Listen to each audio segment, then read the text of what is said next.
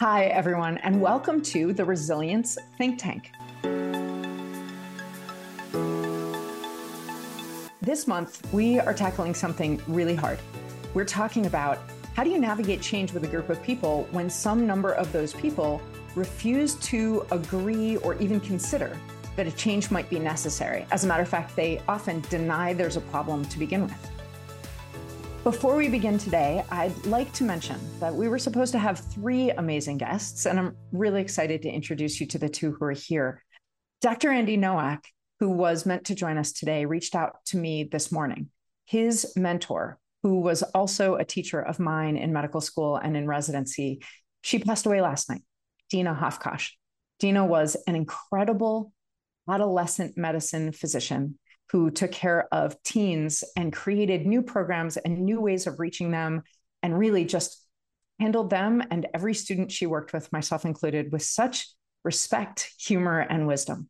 In my tradition in Judaism, when someone passes away, we take the opportunity, if we can, to learn in their memory. So I'd like to dedicate our time together today to Dina Hofkosh so that we can hope that our learning will somehow elevate her soul. Thanks, everyone. And now what I want to do is talk to you about this really important thing. And I'm going to introduce both of our guests and ask them my first question. So Sharon, I'm going to start with you. Sharon Pillar is the executive director of the Pennsylvania Solar Center, which was created to help nonprofits, businesses, and communities to go solar. Sharon also owns the Hot Earth Collaborative, a consultancy she started 10 years ago to advance clean energy markets. And she co-leads the Renewables Work for PA Solar Industry Coalition with more than 70 companies working together. She served on Pennsylvania Governor Shapiro's energy transition team. Sharon, in your career, I'm guessing you've dealt with a lot of change deniers. Have you noticed any signs when you're introducing an idea that someone is going to be resistant to change? Yeah, this is such a great topic for our field of study here. Obviously, in climate change, I probably don't even need to talk about that too much. It's pretty obvious. There are a lot of people who deny climate change. And when I started in this work, I was doing climate change outreach. And in fact, I was one of Al Gore's trainees for the climate project that he sent and trained all these people to go around the country in their regions and their communities to talk about climate change. What year was that? That was 2008, I believe.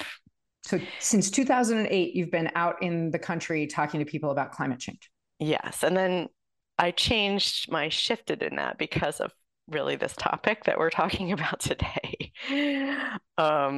Because people would come, obviously there are people who care about it and, they're the low-hanging fruit. They're already there. They want to do more about it. And then people would come who were completely coming just to argue and deny that this is not a problem. We shouldn't be doing it. It was just, I learned a lot by talking to these folks. And I could immediately see during a presentation who they were going to be during the whole half-hour presentation, just body language. And I would know what questions were going to come afterwards. And so it was really very interesting to me then to have these conversations with people and really learn about why they were denying and what it was about them that, that's what I really wanted to know. Why are they so sort of just latching on this denial? And I shifted to moving into talking about renewable energy as the solution. And that really shifted the way people were listening to the problem. And so I rarely even talk about climate change anymore. And we can talk more about that later. But yeah. So it was really, you could tell from body language. That was one of your first tip-offs.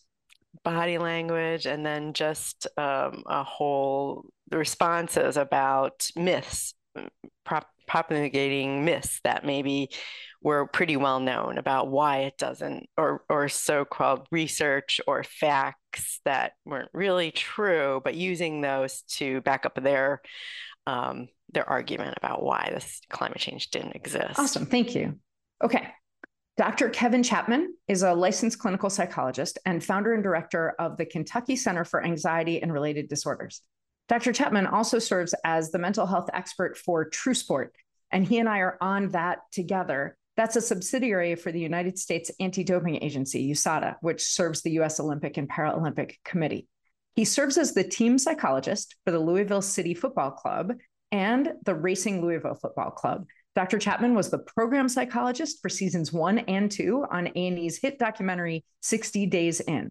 So, Kevin, you have so much experience and so much to bring to this conversation, but I'd like to ask you specifically in the world of sports performance, how can you tell when somebody's going to be resistant to the idea that there's a mental health issue to begin with? Well, I think, Dr. G, it's interesting because the way I can tell in sports performance is pretty consistent with my clinical work. They're really one and the same in the sense that people tend to be pretty defensive and their affect starts to change when there is some sort of denial of a truth, right? So in other words, you find that there's an intense negative emotionality that occurs when you bring up certain topics. And it's interesting, as I was listening to Dr. Piller, I was thinking about a concept in psychology known as the belief perseverance effect. And it's this idea that when people are even faced with overwhelming evidence that's contrary to what they believe, they still cling to previously held beliefs. And that's really interesting, right? Because that kind of explains what Dr. Piller was saying about, much of what she's experienced when she's interacted with certain people. And I think that that's what we often see.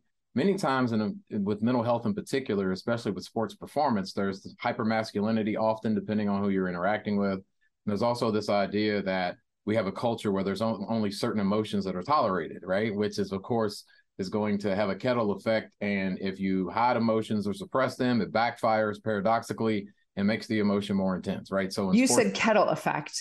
Yeah. Is that when you kind of suppress and the steam blows? Yep. And then it blows up. And then all of a sudden we have an intervention when in reality we could have had a prevention, right? So that's what I often, I know that speaks your language, but I often think of that because in sports in particular, I think that we oftentimes deny that certain emotions are happening and occurring. And in many ways, they're pushed away until they backfire and then we have an issue. So I would like to ask you, and Sharon, I'm going to come right back to you. And this is not a main question, but it's so important, I think. You talked about that belief perseverance effect. Mm-hmm. How do we know when someone's belief has been integrated into their identity? Do you understand I want to be really clear that what I'm asking is, I have some beliefs like, I don't love the taste of cayenne pepper. Mm-hmm. But if I had a dish that I loved and somebody said there was cayenne pepper in there, I would say, oh, great, maybe I do like it. But I have the identity that I don't like coffee. Indeed. And even if I have something and somebody's like, there's coffee in there, I'll be like, yeah, but you couldn't really taste it. That's why I liked it. Right? We take certain beliefs and we make them a part of our identity. And I'm taking one that, although I know coffee is very important to people, I think might be a little less controversial. Correct. And we make them a part of our identity. And some are just beliefs we've had that are easier to let go of. How can you tell when someone has a belief that they've integrated into their identity so they're going to defend it like they would defend any group that they felt that they were fundamentally a part of? Yeah, that's a great question. And I think, Debbie, to me, it's this idea in psychology, we essentially thrive on taking nomothetic data or group data and applying it to individual concerns, right? So what we look for are behavioral patterns. You mentioned these things that we would consider to be preferences, right? Like, of course, I was totally offended by you not liking coffee, but that's another conversation. But nonetheless, I say that to say that, that's a preference in one sense. But when we look for people who have patterns of behavior, right, that's when we oftentimes see that it's become a part of their identity because it's consistent. In cognitive psychology, we talk about what we call the cognitive triad. I have an absolute belief about myself, others, and the world around me, and my future. And often when you look at people's absolute beliefs, particularly when it deals with pathology, like I'm worthless, other people are more adequate than I, and my future is pessimistic or bleak, sometimes at a very subconscious level, we're looking for threat cues that confirm my pre-existing belief, right? The one guy looking at me during my speech has a scowl on his face, but there's 300 people smiling, but I'm only paying attention to the one scowl in the room, right? So we look for these patterns that confirm the way we think, and that's how we typically see that it's a part of one's identity, is because it's a consistent pattern across settings. That's interesting. Sharon, in your work, do you ever find someone whose beliefs about energy and renewables isn't tied to their identity? Just when you were talking, Kevin, I was just thinking about this happening so much. So I live in Pennsylvania, and we're a very intense energy state, and coal was king here, and now natural gas. And the communities that were in those fields have a very strong identity about that history, and they're very proud of it. And as they should be, it really fueled the country. And um, they're very, very proud of that. And the threat of losing that is really does exactly what Kevin was talking about, threaten their own personal identity and their place in the world, And thinking their about future, that and whole their triad. future. Yeah. Yeah. Okay. Okay. Even though like there's some facts about like natural gas has replaced coal, that is still not what the narrative is. The narrative is that renewables are getting away from coal. And so, right, so those are kind of beliefs we see, um, not really based on actually facts, but it's closer to their narrative to hold on to the natural gas than it is even the coal. So, or the renewables, I'm sorry. Okay. So what we were talking about when I asked the question, are there any tells or signs? We're talking about signs that the thing the person is resistant to isn't just a preference, it's a belief. And so as business leaders, we need to look for people who, either because of what we already know about them on our team, this is somebody who believes that outsourcing our graphic design or our marketing or anything, they're really resistant to that because they believe in our culture so much that they need it to be someone who identifies first with our company, who touches anything we do. Just for an example, that would make it really hard for that person. It wouldn't just be their preference that we handle things in-house. It would be a belief that ties to their identity about what they believe, not just about themselves, but about our company. And we probably don't hear about it we may hear about a preference, but it probably doesn't show up as an obstacle in our change navigation as a team. If something is only a preference, then we can let it go. It's my preference to do it this way, but I hear you. It's cheaper that way. It's faster that way. It turned out better last time. Cool. Okay. So now I'd like to go to the second question. And Kevin, I'm going to start with you because this is, I think, maybe something that you and I had luckier than Sharon did in our training, something that we talked about even in training for our field. How do you approach someone who denies the existence of a problem that you're poised to solve? That's a great question. It's a loaded question. It's one I like. And I would say primarily, I would begin by disarming the individual that I'm interacting with. Like, one thing most anyone on earth dislikes is to be put on the defensive.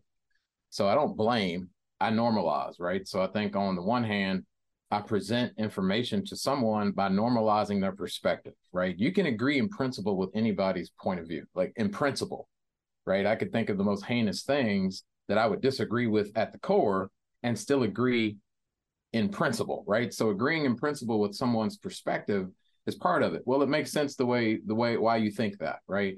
If I were you, I could understand why I would come to that conclusion as well, based on your experiences, right? So there's that part. I'd also normalize it and say that many people share that same perspective. And it's not a matter of it being right or wrong. It's a matter of kind of acknowledging that, we all have our different opinions and perspectives. But I think, Debbie, at the end of the day, the most important element is that I'm going to be very Socratic and asking questions to the individual as opposed to presenting my information, right? So, since it's football season, a good example would be, and I play college football, right? So rather than telling someone what a touchdown is, I'd say, well, for instance, if someone caught the ball and they passed the 20-yard line, the 10, and they cross the pylon and the referee throws their hands up, what's that called? Question mark?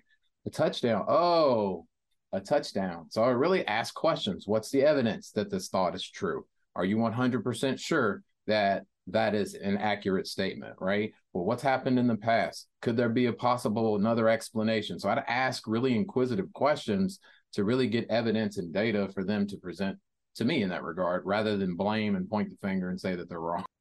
So I think that that's an incredible path towards this. And the Socratic method is something that's used a lot in training people in clinical work, so that instead of us handing them what they should know or what they should say, we make them go through the thought process that they'd be going through if their teacher, wasn't standing right next to them and they were just doing this on their own. But I want to ask you, because Kevin, when you're in a clinical situation, especially with a young person, a teen or a young adult, there's some buy-in to your role as someone who asks questions and asks someone to rethink. In a business setting, often that can be seen as like a gotcha, right? I'm asking you this question as if there's a multitude of right answers, but there's only one right answer and I want to hear it. Or I'm asking you this question, as soon as you answer it, we're both going to see what an idiot you are for what you said before. So what are ways, and Sharon, if you use this method, I'd like to hear from you too, because you're often having these conversations with people in which they have not bought into your clinical role in their life first. What are some ways we can ask those questions without people feeling like we are trying to show them up for being wrong? Yeah, I mean, I work with a lot of legislators, Oh, they love to be shown politicians. to be wrong. That's perfect. No, and they always need to be right. It's very important. But That's a core identity for them, is being right. It is. And not all of them, that's not true. But I really try to understand their self-interest. And I find that that's really helpful. Instead of starting where I want someone to be, I start from where they are and then try to find some commonality. So, because I think coming into a lot of these conversations, there's this dichotomous thinking. So for people who are like really held on to these beliefs, right? They're like it's all black and white thinking. It's like all this or all that, all good, all bad. And so what I tried, and we get this sometimes when we come in, people think coming in to talk to someone who's really, hanging on to climate change denial or against renewable energy. And we then are perceived as coming in, we're the 100% clean energy. We want to change everything right now. So what I try to do is just, and as Kevin was saying to disarm them in a way it's not so threatening anymore. So immediately try to kind of dispel that myth, which I think they're thinking like, oh, we're not the 100% clean energy people. We're just looking for like a small. So it's not this polarized anymore. It's somewhere in the middle, which kind of throws people off a little bit because they're over here. So, and then I try to find a connection with them. As this is kind of what Kevin was talking about, where can we find something to agree on? And so I grew up in a rural area, and a lot of times I'm talking to rural legislators or people in rural areas. So I try to connect personally around something there and then find something that they're concerned about in their community and that's their self-interest. So it's about jobs or whatever, and then start sharing about that is my concern too, and how we can kind of then start massaging that a little bit and coming to some point of agree. And we may not, and we won't, and knowing that we're not going to leave agreeing on all of it. But that's sort of the approach I try to take. That's good, Sharon. I think what you said that really spoke to me was this idea of what I call accurate empathy. I think when you can join with someone and empathize with them and say, I understand how you feel because there was this one time when so appropriate self-disclosure is one option, right? Yeah. It's say that, oh no, I felt that way too. When I first heard about, say, renewable energy or this other concept, like that was my take on it too, until, then I saw this lecture by so-and-so and da-da-da, and I start questioning. I was like, man, like perhaps blah, blah, blah. So really just being humble, right? In that regard, but also using what I call accurate empathy and using a lot of feeling statements. And like, I felt that way. I can totally understand why you would feel that way. There was this one time, and then disclosing, from your own perspective, that really does disarm someone and says, this person's human, and yet we can disagree on the topic and find something in the middle because they don't have another agenda or something that they're trying to call me out on, so to speak. Yeah, that's perfect. Yeah. One of the things that I was hoping to talk to Andy about in clinical medicine is often I will want to suggest a treatment for something like a blood pressure medicine, just for example. And one of the ways that I'll try to disarm my patient is by asking a question that would be really useful for me to have the answer to as well. It's not disingenuous, but to say, what don't you like about the idea of going on a medicine for this? Before they've told me they don't like it, or what would some disadvantages be to doing this thing?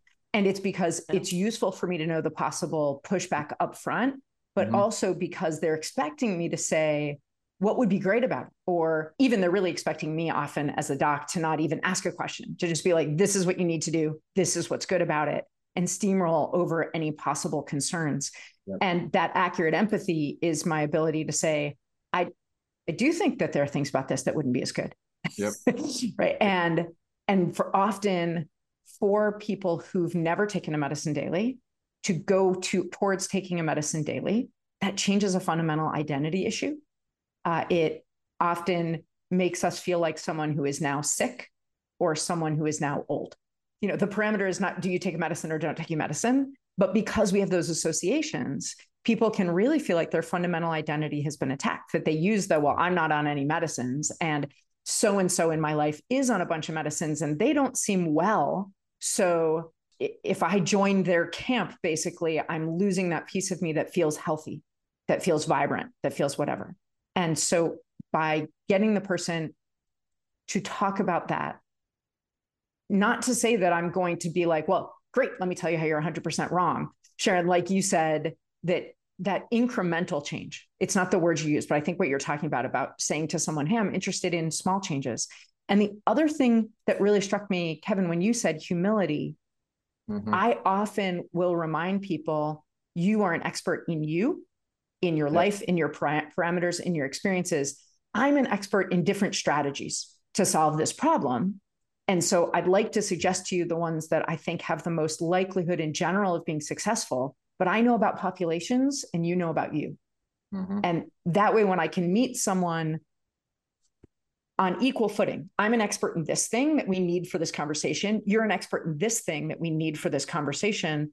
When we bring our expertise together, what's in the center of the Venn diagram about what's acceptable to you and what I think might actually work. Oh, that's good. I think what you're getting at too, Debbie, is we never mentioned this word, but it's implied. And that is, you find that when people have a preference, it tends to be more tenuous, right? We tend to be able to have more leeway in influencing them. But when it's a part of their value system, that's where a lot of these strategies are important, because our value system and our beliefs are two separate things, right? Values tend to reflect my assumptions and how that interacts with the world as a part of who I am and my identity, versus beliefs are more just kind of assumptions that I've picked up along the way and can be influenced with the right data, right? But when we talk about value, though, I think that's where many of the strategies that you, me, and Sharon have discussed are really vital. Humility, accurate empathy, having someone join with them with similar value systems. And then that requires us to be flexible in many ways in the way we approach the people that we interact with as well. So Bruce asked a really good question on this exact topic. What's the distinction between beliefs and values? And I want to delineate that further. I just took notes on what you said, Kevin, and that's great.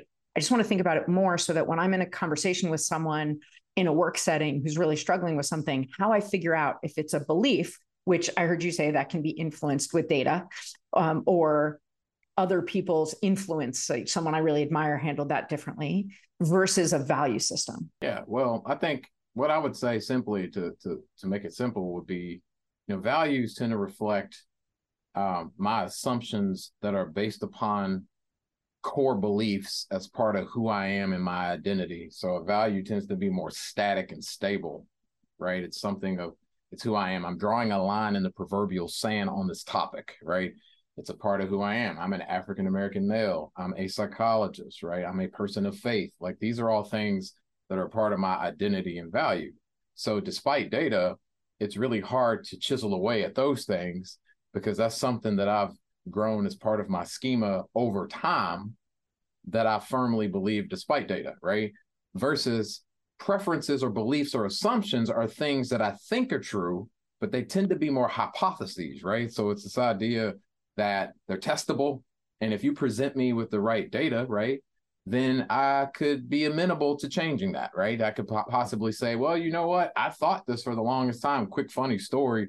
Like, I grew up, and not until I was in my 20s, I thought the row, row, row your boat song said, because I was around a bunch of people who weren't enunciating properly, apparently, but I always thought the song said, life is butter dream, like butter, like spread butter. Like, people I met. Which is a good dream. That's a good dream. Right, butter makes everything better, right? Can I get an amen? So yeah, but I was presented with, wait a second, what did you say? And they said it to me and laughed, and I said, oh, well, I was wrong. That's not a value.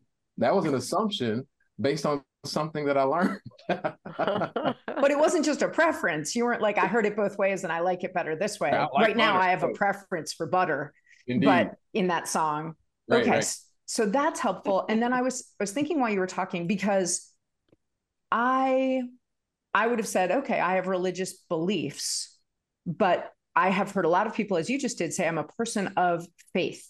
And Right. faith is deeper. I wonder if we might use this as a litmus test and test me out here, that I would say that my value system is something I care about passing on to people I mentor or my children. My beliefs, it would be interesting or fun for me if they took it on, but I don't feel strongly about the need to pass it down to other people.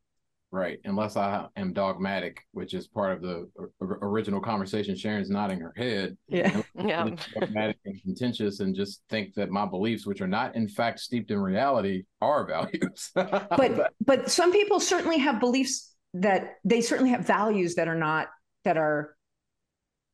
can be proven untrue.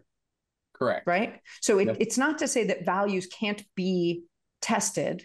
Right. But when you have something that rises to the level that you want to pass it on to other people you care for and mentor, then I think that is one indication that it's risen to a value system. Correct.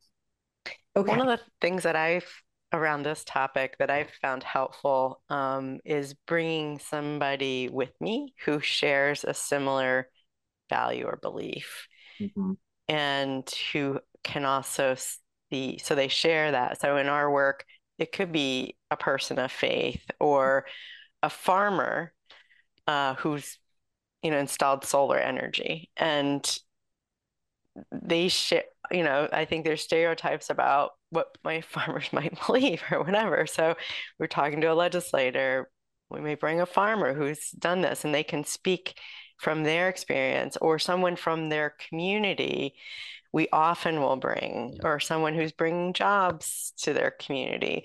So it isn't just us who maybe they can't relate to me personally, but they can relate to this other person. And then that starts to shift, like, oh, I can keep my values, but I can shift, I guess what you're saying, beliefs, right, about this a little bit differently. So we have found that to be That's pretty a helpful. really useful strategy. Okay, before I summarize the 12 strategies I've written down, or at least a few of them, I'd like to get to some questions. So anybody who's listening and watching, we have a couple of questions, but if you have more, go ahead and put them in the chat. So this one is great. Have you ever walked away because there's no common ground? Yes. Well, sure. I mean, I don't know that I walked away, but I think I know I've said, I see that we're not agreeing on anything here, and I agree to disagree, and thank you for your time, and walked away in that way, because there are some people but I don't believe that's really walking away, because I always think that people can't unhear something. And sometimes it takes multiple times to hear something and in different ways. And so I feel like in our work, we have just presented this situation, which they're saying they're not hearing, they're not listening, but they can't not hear it and not unhear it. So I feel like it might be a foundation building that has to happen to change people's worldview or the way they think about something. And it's not going to happen the very first time they hear it. And sometimes not the seventh. I mean, marketers will tell you that people need 17 touches with your company before they will purchase, for example. Right. And so what I'm hearing you say is you feel like if you end that conversation on a respectful, not a lie, we did not find any area of a disagreement, you've left that door open in their mind, even if it doesn't leave the door open to what you were hoping to move forward with them right then. Yeah, absolutely. And staying respectful and not making it personal allows them to at least feel that they weren't disrespected. Because I think once someone feels disrespected, then they definitely are going to shut off. I mean, I know personally I feel that way. So I think keeping it to that level of, but again, I feel like we've made progress in some way because I got to have that conversation. I mean, a long time, years ago, we weren't even allowed in the door with some politicians. They wouldn't even take a meeting. The fact that we got a meeting, that means that they are listening or hearing what I'm saying. So it's interesting to me because if we're disrespected, it sort of reinforces our value system. Like, I should reject anyone from that different value system because look how they treated me. Absolutely. And then it's much easier to other them and say they're in that group of people who are bad. I am good. So obviously I reject what they have to say. Right.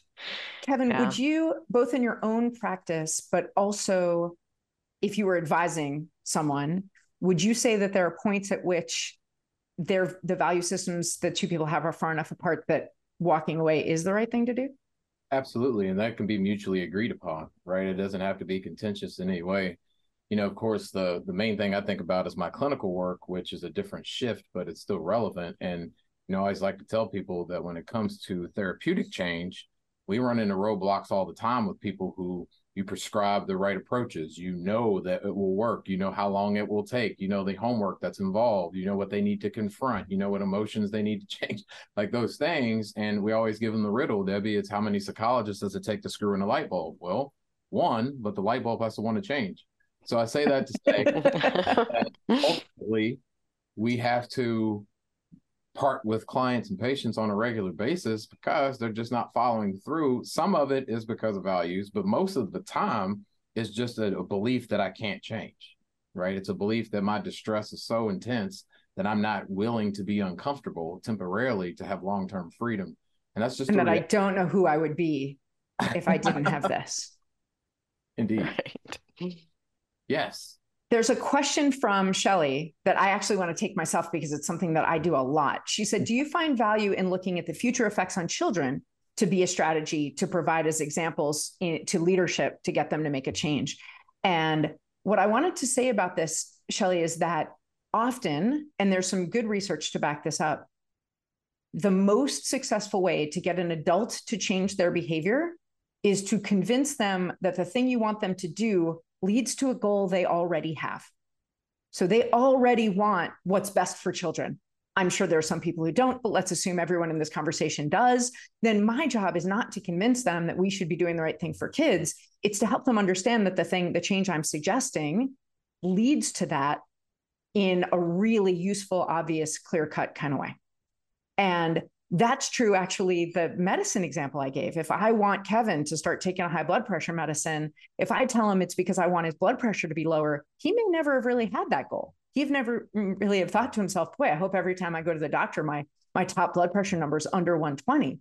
But he maybe has thought about dancing at his child's wedding someday in the future, right? That's something that he held his baby and imagined, and he's held that as part of his value system for years. And so if I can help him understand, I already know that that's really important to him. And I can say, listen, I know that this is really important to you. I'd like to, if it's okay, show you some data to help you see how taking this medicine once a day, and I understand your objections to it, makes it much more likely that you're going to be able to have that dance than if you don't take a medicine each day. And so tying it to a goal that someone already has is sometimes a great way to get them to navigate change. But if they say, but that blood pressure you're showing me, 158/96, that's what my mom's was every day of her life, that I saw when she was in the hospital and she lived to be 93. I don't want to touch my blood pressure. Then my strategy isn't going to work because they don't believe that this medicine, that lowering their blood pressure will get them to that wedding. That's one of the things I wanted us to address. And I want to take one more question before we go to our sum up. So Darisha, and I hope I'm pronouncing your name correctly, asks, what does integration look like when people do start to change? Have you ever had folks who flip to giving up in an argument or get discouraged, feel defeated because their core values, their way of seeing things has been challenged? Like, for an example, fine, I'll take the medicine. I guess I'm just old and sick now. So Sharon, have you had somebody who says, fine, I'll give up on our whole way of life and I'll destroy coal country to put one solar panel on my house, who says that they'll do the thing you want, but that their attitude is because I accept that it's going to destroy my sense of self, my belief in others, and how I see my future?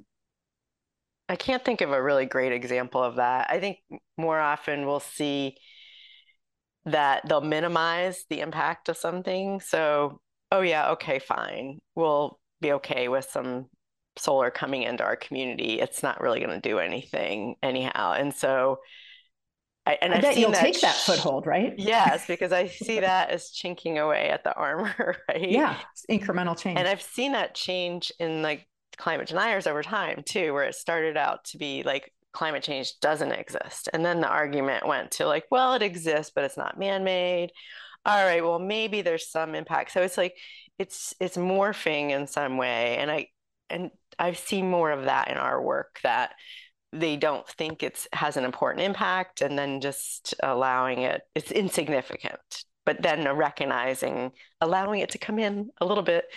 Yeah, so that's sort of the progression I've seen mostly. Okay, so Kevin, I think it would make more sense that this is something we would see because we hold some power in our clinical relationships with people, and they may find it easier to give in, but not actually accept that there's a problem in the first place. Just say what they want us to hear, or maybe they have an adult family member in the room who's pressing them really hard, and so they say, "Fine, I'll do the thing you wanted, but I still disagree that there's a problem here to begin with, or that this is the right way to handle it." What do you do in that setting? Well, I think the good news for us in those situations, it usually turns out well. Because it works anyway. Well, because if I had $1 for every single client or patient I've worked with, Debbie, that said, quote, it wasn't as bad as I thought, very wealthy, right? Because I think I call that logic catastrophizing. This idea, well, I'll just give up, like Darisha said. It's like, oh, I'll just take the bed. I'm just old and sick now. Well, that tells me that that's a thinking trap that they have that's not really based on evidence. So I think that if we can be flexible and present them with, okay, well, let's see in increments what this looks like, and let's see if the things that are important to you, let's see if they change at all. And oh, by the way, the people who love them usually have really good observations of their change. Then that gives us all the data that we need to say, Flip's hair, so how did that work for you, right? And they're, oh, well, actually, I felt better. Terrific. What do you think now? Like, what's the evidence suggest? Right, exactly. What does the evidence suggest that, maybe this medication is effective, or this technique does in fact work, that your anxiety does in fact go down? And you did still go apple picking. You didn't have to take to the bed right when you did this thing. And Darisha, I think one of the things that's hard for us is we want people to agree with us. We really, everybody wants to be seen as being right and convince someone. But if they're willing to do the test, that is better than a flat out denial. If they're willing to put in one solar panel or try one therapy or do one thing differently, then they are at least testing it, even if they're looking at it like my 7th grade son looked at his science fair. This will never work. I'll do the project, but it'll obviously never work. Right. So before I go to my last question for both of you, I just want to sum up. We've talked about, and I'm going to send out an email with a lot of these, but a couple of strategies that I think are really useful. And I'm going to use a couple of words that you all didn't, but Kevin, you talked about, first of all, how do we disarm? And we had several strategies for disarming someone where you can see up front that in the meeting or the conversation that they're resistant. You talked about don't blame and do normalize. And you actually also talked about, I'm gonna use a word I'm not sure is a word, legitimizing. You didn't just normalize, other people might feel that way too, or I have met other people who do, or that's you said that's actually a reasonable way. Based on your experiences, that's a very legitimate way to look at things. Right. And that helps someone really feel seen. And to that point, you talked about accurate empathy, which is better than, I see that you are angry. Right. It's hard to be angry. I'm sorry you're angry, which is a very kind of Sesame Street way of showing empathy. and has its place, especially when you have no idea why the person is angry. It is better than nothing. Right. But you talked about using a little self-disclosure if you choose to. You talked about naming specific and then again, legitimizing their feelings through your empathy, not just naming it. And then Sharon, you talked about using surprising people by being completely open to incremental change. Yeah. And I talked about that strategy. We all talked about humility, and I talked specifically about asking the opposite of what someone thinks you're going to ask, instead of like, well, don't you think it's a great idea? Saying, can you help me understand some reasons why it might not be a great idea? This I found works especially well with my own teenagers of note. Okay. So then for strategies, once we've actually, it's become clear, someone has voiced their denial of this as an issue.